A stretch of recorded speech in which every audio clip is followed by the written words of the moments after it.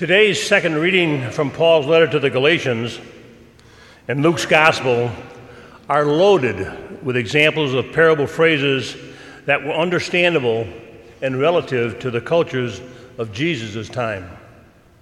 In Paul's letter, those parables are, for freedom, Christ is set free. Do not use this freedom as an opportunity for the flesh. Stand firm and do not submit again to the yoke of slavery. Serve one another through love. But if you go on biting and devouring one another, beware that you are not consumed by one another. Live by the Spirit. The Spirit and the flesh are opposed to each other. If you are guided by the Spirit, you are not under the law. In Luke's gospel, the parable phrases read, Jesus was determined to journey to Jerusalem, but the Samaritan village would not welcome him. I will follow you wherever you go. Foxes have dens, and birds of the sky have nests, but the Son of Man has nowhere to rest his head. Lord, let me go first and bury my father. Let the dead bury the dead. Let me say farewell to my family at home. No one who sets a hand to the plow and looks to what was left behind is fit for the kingdom of God. Each of these quotes is subject to our individual interpretation. Out of context, each quote is even more difficult to understand and interpret. The one verse, intentionally separated from the others, is more direct, to the point, and easily understandable in today's culture. Paul sums up the entire law and the prophets by quoting Jesus directly when saying, "The whole law is fulfilled in one statement, namely, you shall love your neighbor as yourself." Everything is summed up in that.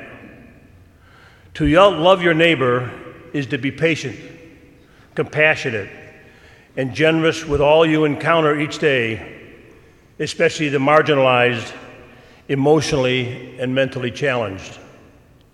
To be kind, forgiving, and respectful, regardless of the physical appearances of the homeless and the needy. How many of us can raise their hand to the question, in your attempt to follow Christ and be led by the Spirit, do you love your neighbor as you love yourself? Responding to this simple question may not be as simple as it sounds. To be led by the Spirit is not to be led by your ego, not to be led by your selfishness, not to be led by your own self-interest. All of these Paul refers to as the flesh: ego, selfishness, and own self-interest. We decide who is in and who is out, who we like and who we do not like, who is legal and who is illegal. But in the kingdom of God, all people are equal. And the kingdom of God is the world. When we start deciding that certain groups are undesirable or illegal, then we are not kingdom people. We are much more American than we are Christians.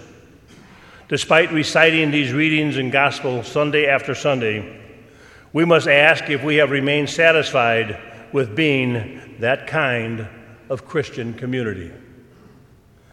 After hearing Paul's letter and Luke's gospel, how do you think most Catholics will be affected around the Archdiocese of Chicago?